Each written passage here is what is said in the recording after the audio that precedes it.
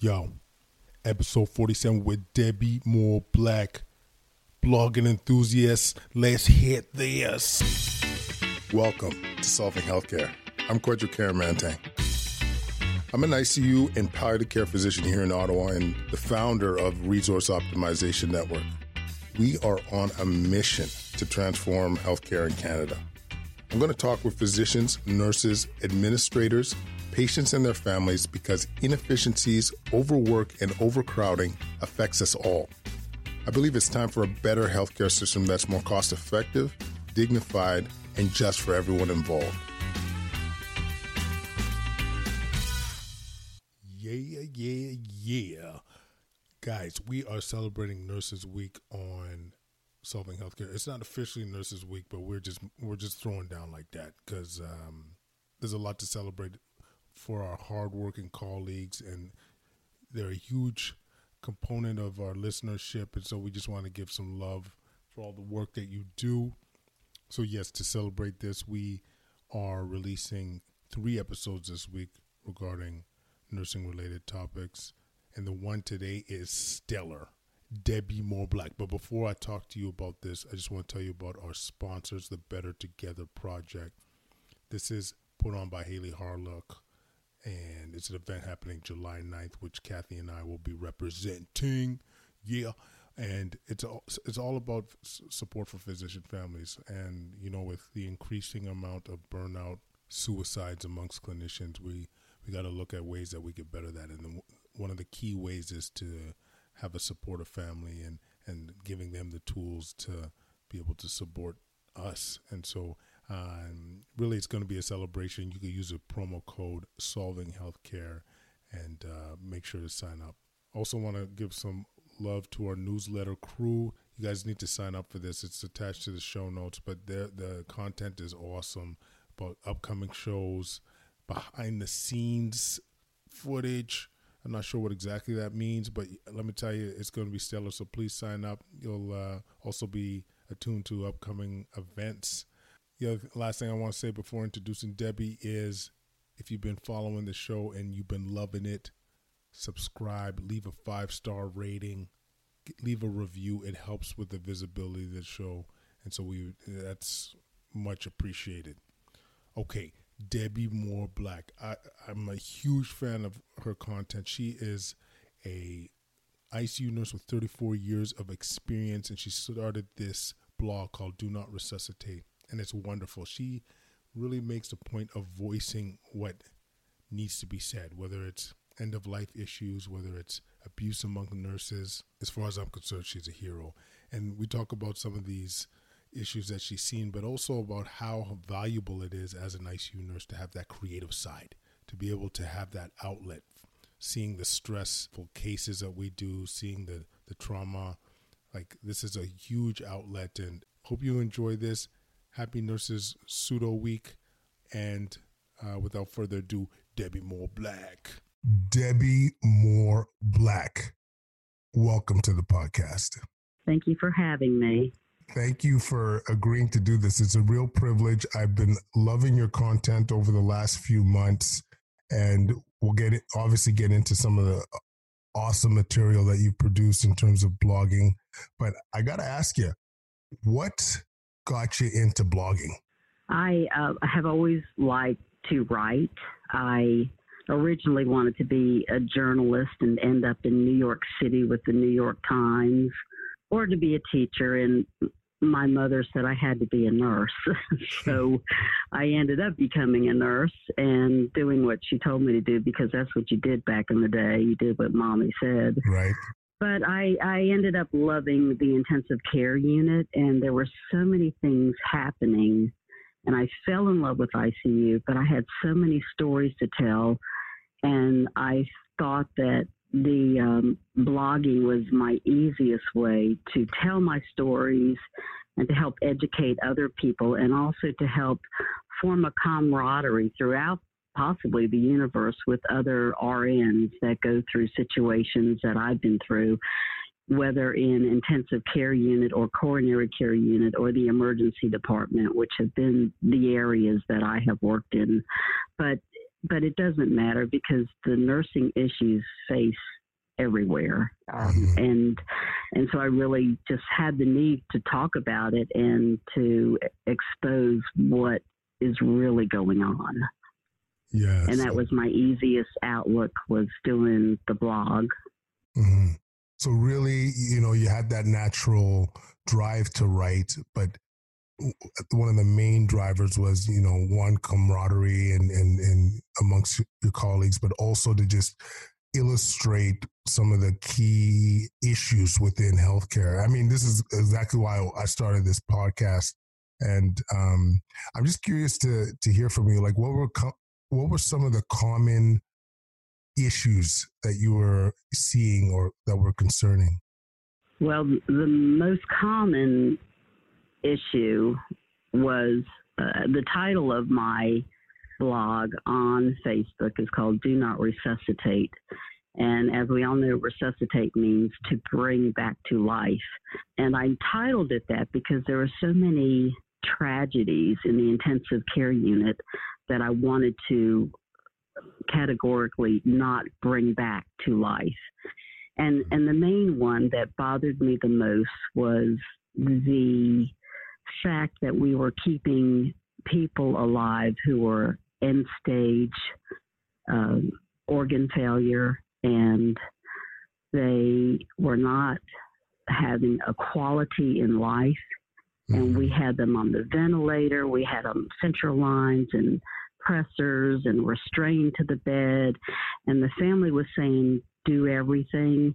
And even if the patient had a do not resuscitate in their chart, family members would rescind that. And it ended up, after 34 years in ICU nursing, I finally had to toss in the towel this last December of 2019 and stop ICU nursing, because it finally became a moral issue for me. Wow. That I can't keep doing CPR on these folks that need to die peacefully. I can't keep cracking their ribs, and then they're going to die anyway. And it was an atrocity what we were doing, and legally we had to go through with it. Because the family would demand it, and it broke my heart. I just couldn't do it anymore.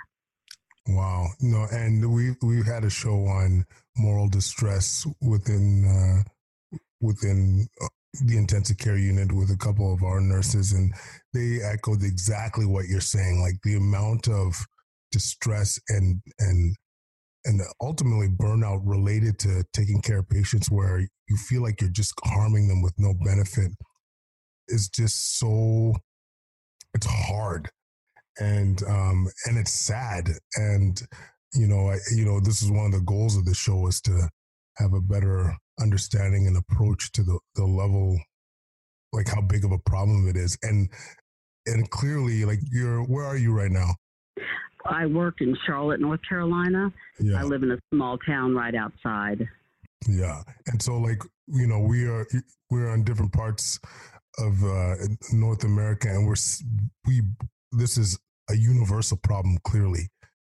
This is not just happening in our intensive care units in Canada. This is happening, with our southern brothers there. Clearly it's a big problem. And Debbie, when you write about some of these end-of-life concerns, what are some of the reactions that you've gotten from your fellow colleagues? Well, my colleagues are usually 100% on board with me, and they feel the same way. Back in the day in ICU, I felt like it was purposeful, that we were actually saving lives and we were making a difference, and I really felt that. But through time, with modern medicine and ventilators and pressors and chest tubes and dialysis, the society, I think, felt like everyone's going to live forever. And I have worked with excellent intensivists throughout my career, and they have always been honest with the family. I've been in many meetings with the family when the doctors have said, there is no more hope. They are going to die. and the families will say, oh, it's going to be a miracle, or they're in denial, or they're rationalizing, or there's some monetary means with that. Whatever their cause is, I have been with very honest doctors that have just blatantly told the truth, and I'm appreciative for that. But my colleagues feel the same way. Most of them do, that I feel that, there is a way to die peacefully. No one, as Jim Morrison once said of the Doors, no one gets out of here alive, and we're never going to live forever. So why can't we peacefully die? Which we try to promote hospice and comfort care. And some family members will do that, but others want the whole works done until they actually die on the ventilator. And it breaks my heart. And like I said, after 34 years, I can't do it anymore. Yeah. And this might be a bit of an aside, but what can we do to fix that as far as you're concerned?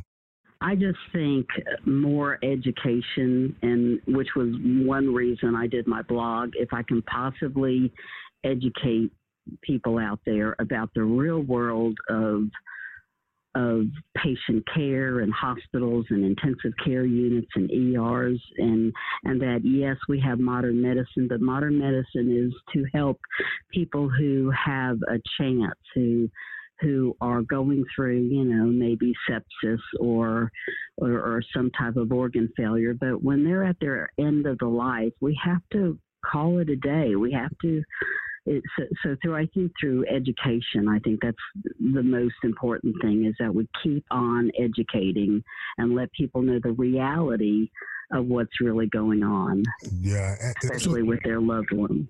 That's a beautiful thing I feel like about having you on the show and do it, like the podcast world about blogging, is the reach can be massive. And for example, the one, I'm forgetting the title off the top of my head, the one you wrote about the elderly patient that was gotten full care and dying on a ventilator. I mean, there was a post there that I forgot how many people have seen it. Like, it's incredible. Do you know which one I'm talking about? Yeah, I think it's the family said do everything. And yeah, that was probably my And that had probably 170,000 shares throughout the virtual world. Yeah.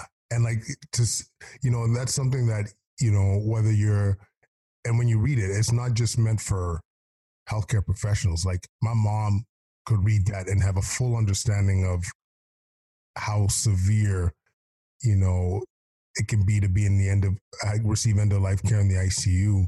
And so that's the beautiful thing about what you're doing, is that it's a big educational piece. You know what I mean? Mm-hmm. Yeah. And so do you get a sense from your readers, do you get feedback in terms of the impact it's having on them? Like, is there whether it be an emotional response or any kind of... I feel like I am reaching out. I have close to 61,000 followers, and they're not all nurses. There's healthcare people. I have physicians. I have many lay people that are following my blog. But I've had, especially in response to that and a few other stories about end of life in the ICU, on the ventilator, I've had many have respond saying that they now have a living will. They now have the do not resuscitate in their files. And one of the other important things, unfortunately, I have talked about family members that rescind DNRs, and that's tragic, and that has also happened many times. So even if you have a living will and you have this legal document and the DNR, family members can rescind it, and they do. So it's very important to get someone who is your medical power of attorney that you trust, whether it's a family member or an outside member, but you have to have someone that you trust that will follow through with your wishes. Mm-hmm. But I have had many people say, yes, we have signed on. My family is aware. Thank you for this article. We had no idea. And, I ran into the same thing with my husband. He refused to get a will, a simple will, he refused. And knowing that I'd been an ICU nurse forever, even when he was dying, he still refused. And so when he died, I went through a lot of problems, probate court, all of his, credit cards and everything. I'm finally straightened out, but it's such an important thing. He also wanted everything done because he was in denial, and I was so fearful that he would end up in the ICU on a ventilator and then die anyway. But fortunately, that did not happen. But, a living will and having a DNR document is very important. And it's also very important to have that family member or someone you truly trust that will take care of you in the end. Wow. And once again, I'm sorry to hear about your husband. He passed away, was it a couple of years ago?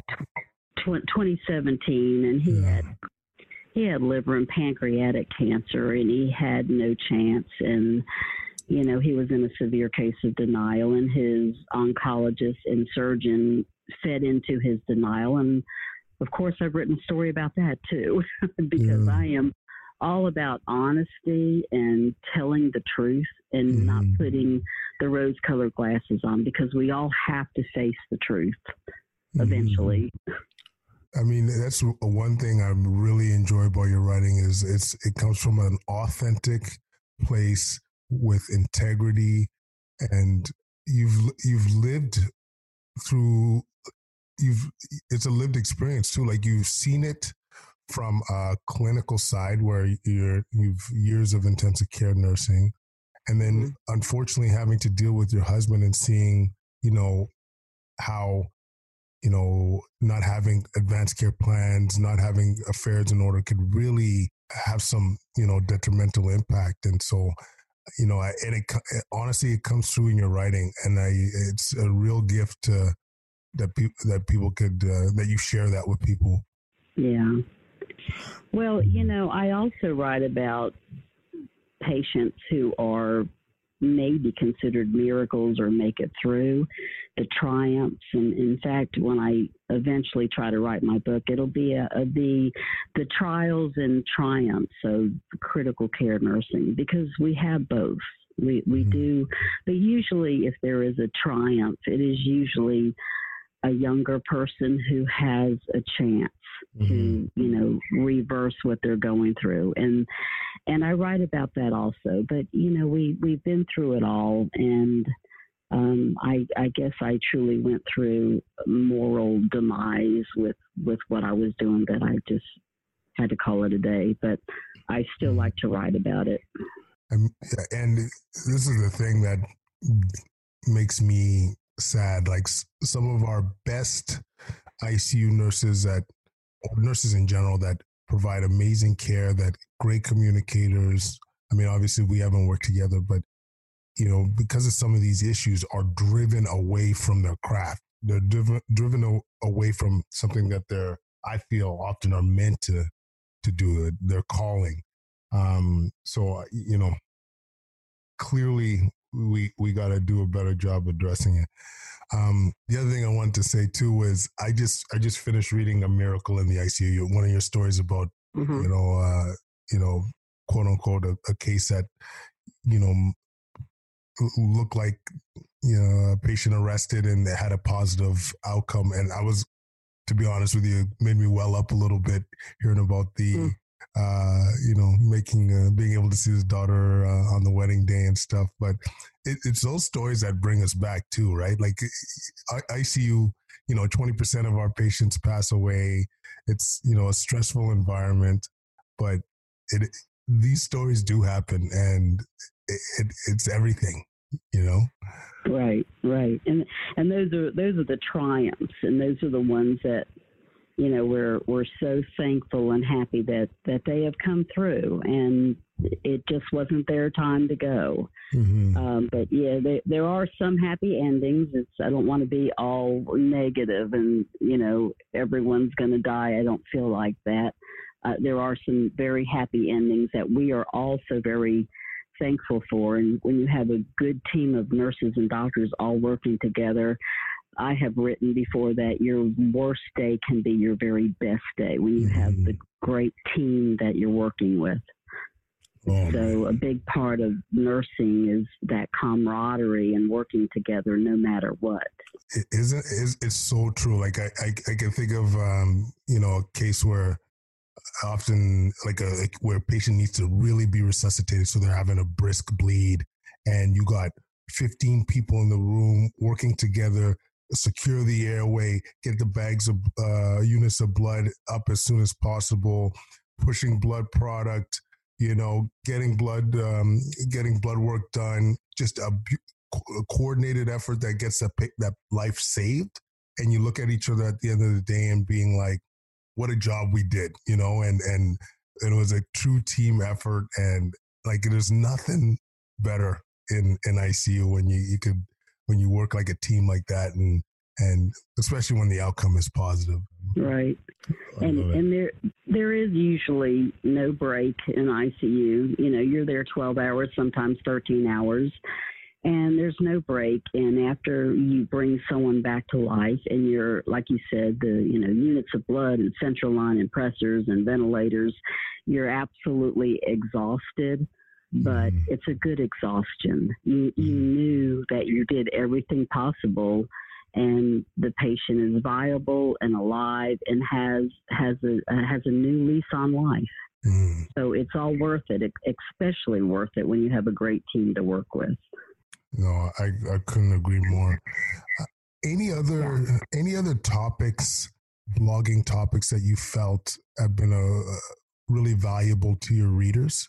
Besides the actual death and dying topic, which is a big one, I like to explore social issues, and I like to explore like social issues such as homophobia and sexism.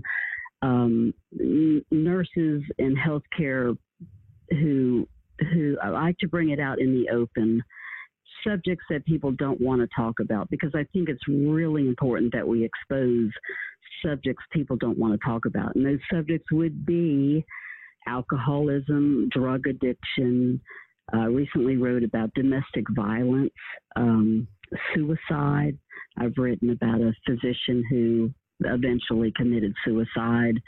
All these subjects from the past, people wanted to keep this hush-hush. Let's not talk about it, but I want to expose it. I want it out in the open. I want people to look in the mirror and say, what am I doing with my life? Am I an alcoholic? Am I a drug addict? Is my husband or my spouse or my wife, are they abusing me? And it's not just physical violence, it's the neglect and the abuse, the verbal abuse. It all ties in, and I see that and I hear it and I write about it. And usually, if I can, I put a 1-800 contact number for people to, whether it's drug abuse or alcoholism or domestic violence. I reach out and I try to educate. So those are not only just social issues; those are issues that nurses and healthcare people face. It's not just nurses; it's many healthcare people, and there's a lot of hiding going on. And I want people to confront what's going on in their life so they can deal with it and get, in most hospitals, there is free counseling by certified therapists, and it's employee, it's called EAP, Employee Assistant Program, and they can get free counseling for free. And there's nothing wrong with getting help when you need help. There should not be a stigma attached anymore. People need to, like I said, look in the mirror, confront what's going on, and deal with it instead of covering it up.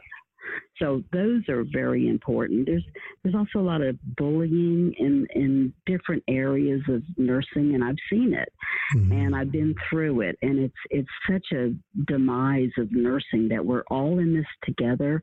And I wrote another article that has gotten a lot of virtual sharing, and it's a nurse's new problem is the young eating the old. And in the past, we've heard how the old eat the young. And now it's reversed. It's ageism. Now it's, do you have your walker with you with the little tennis balls on it? Do you have your hearing aid in?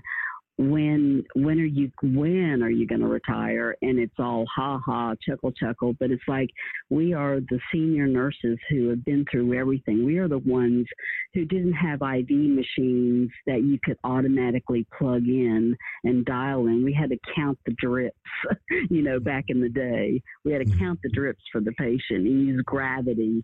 So we were like the beginning, the pioneers of nursing, and now we're being disrespected, though I'm not discounting that older nurses did eat the young, but now we're facing the opposite. And I wrote about that because both are not acceptable. The bullying of the old or the new are not acceptable. We are in this together to work together, to empower each other, and to build each other up and educate each other. And the sad part is if there is bullying and if management doesn't correct it, then it's a vicious cycle, and people leave in droves sometimes because of one person, sometimes because of a team of bullies. But I think it all rounds out to a manager not taking care of the situation. And I have seen that happen where they look the other way. And that's the sad part. So I kind of write about everything that bothers me.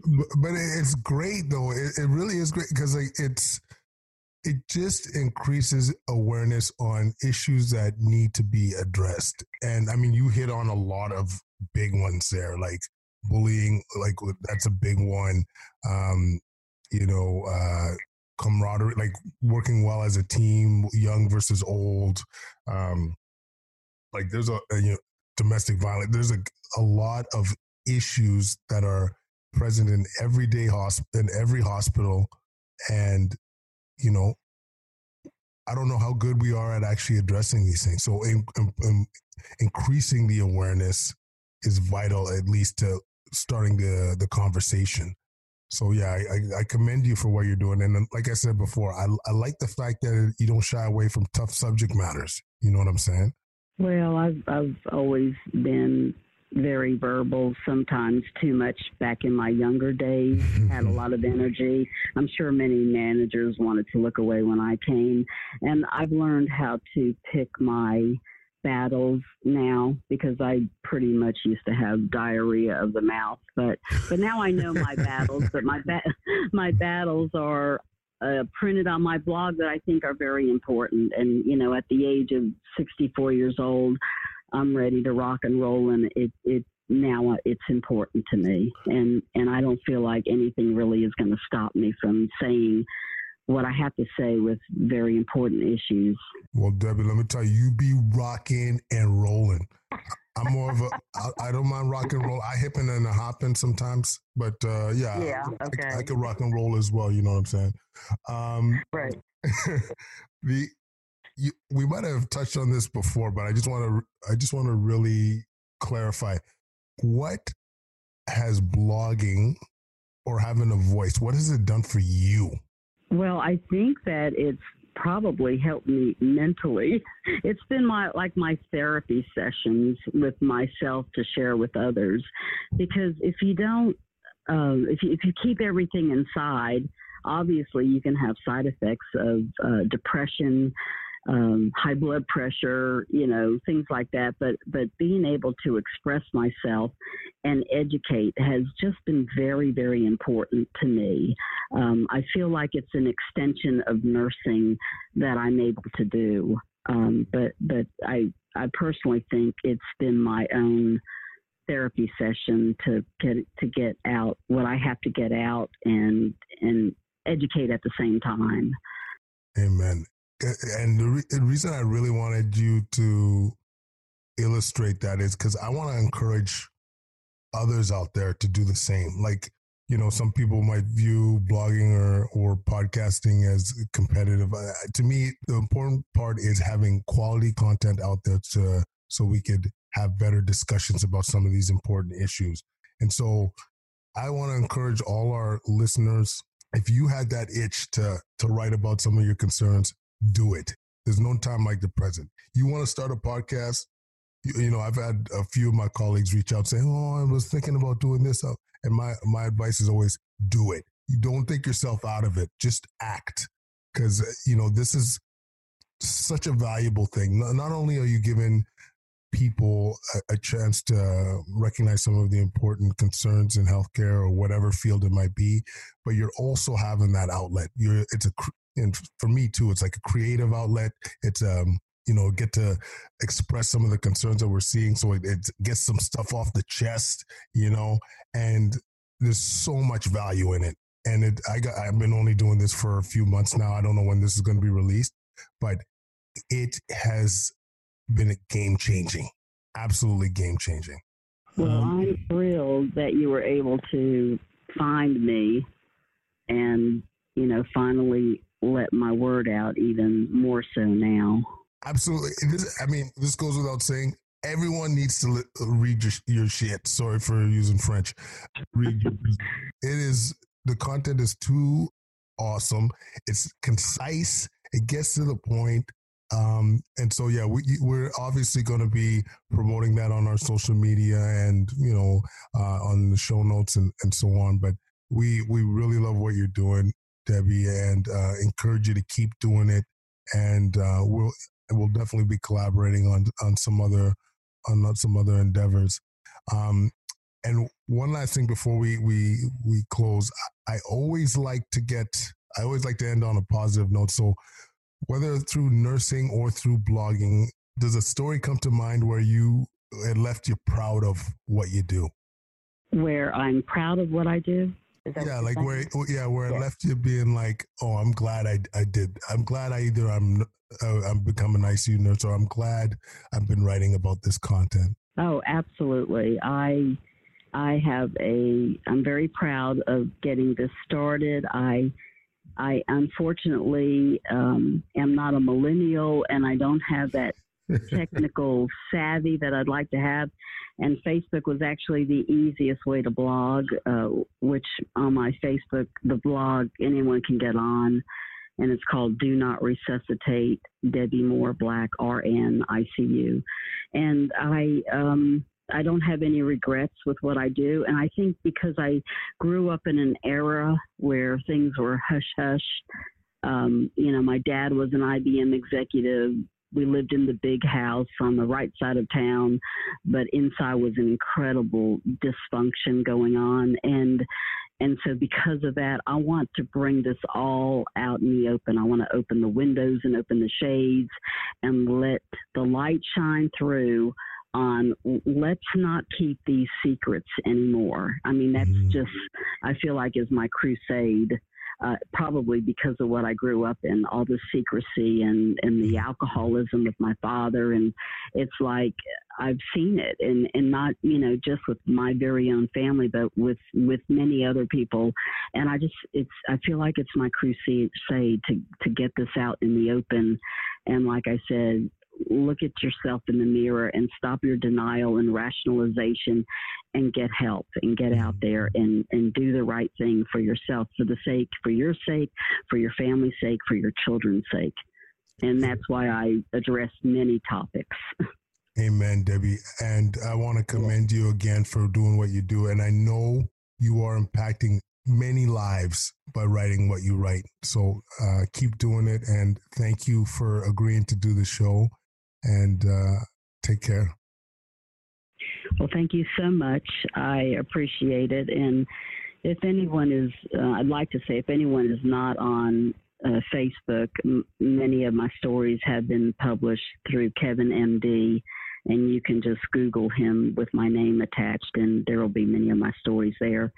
But if anything, my purpose is to help educate people who need to be educated, and to help bring out the fact that it's really okay to get help. It's really okay to talk about these things and get the help that you need.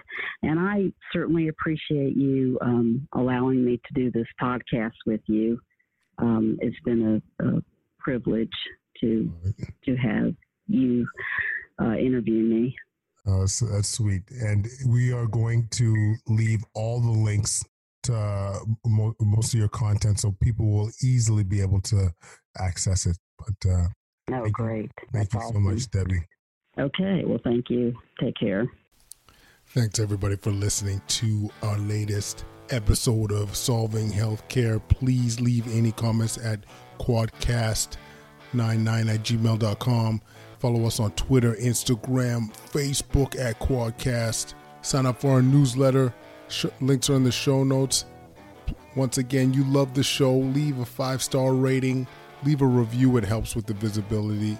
We appreciate that. And everyone out there, take care. Thanks so much.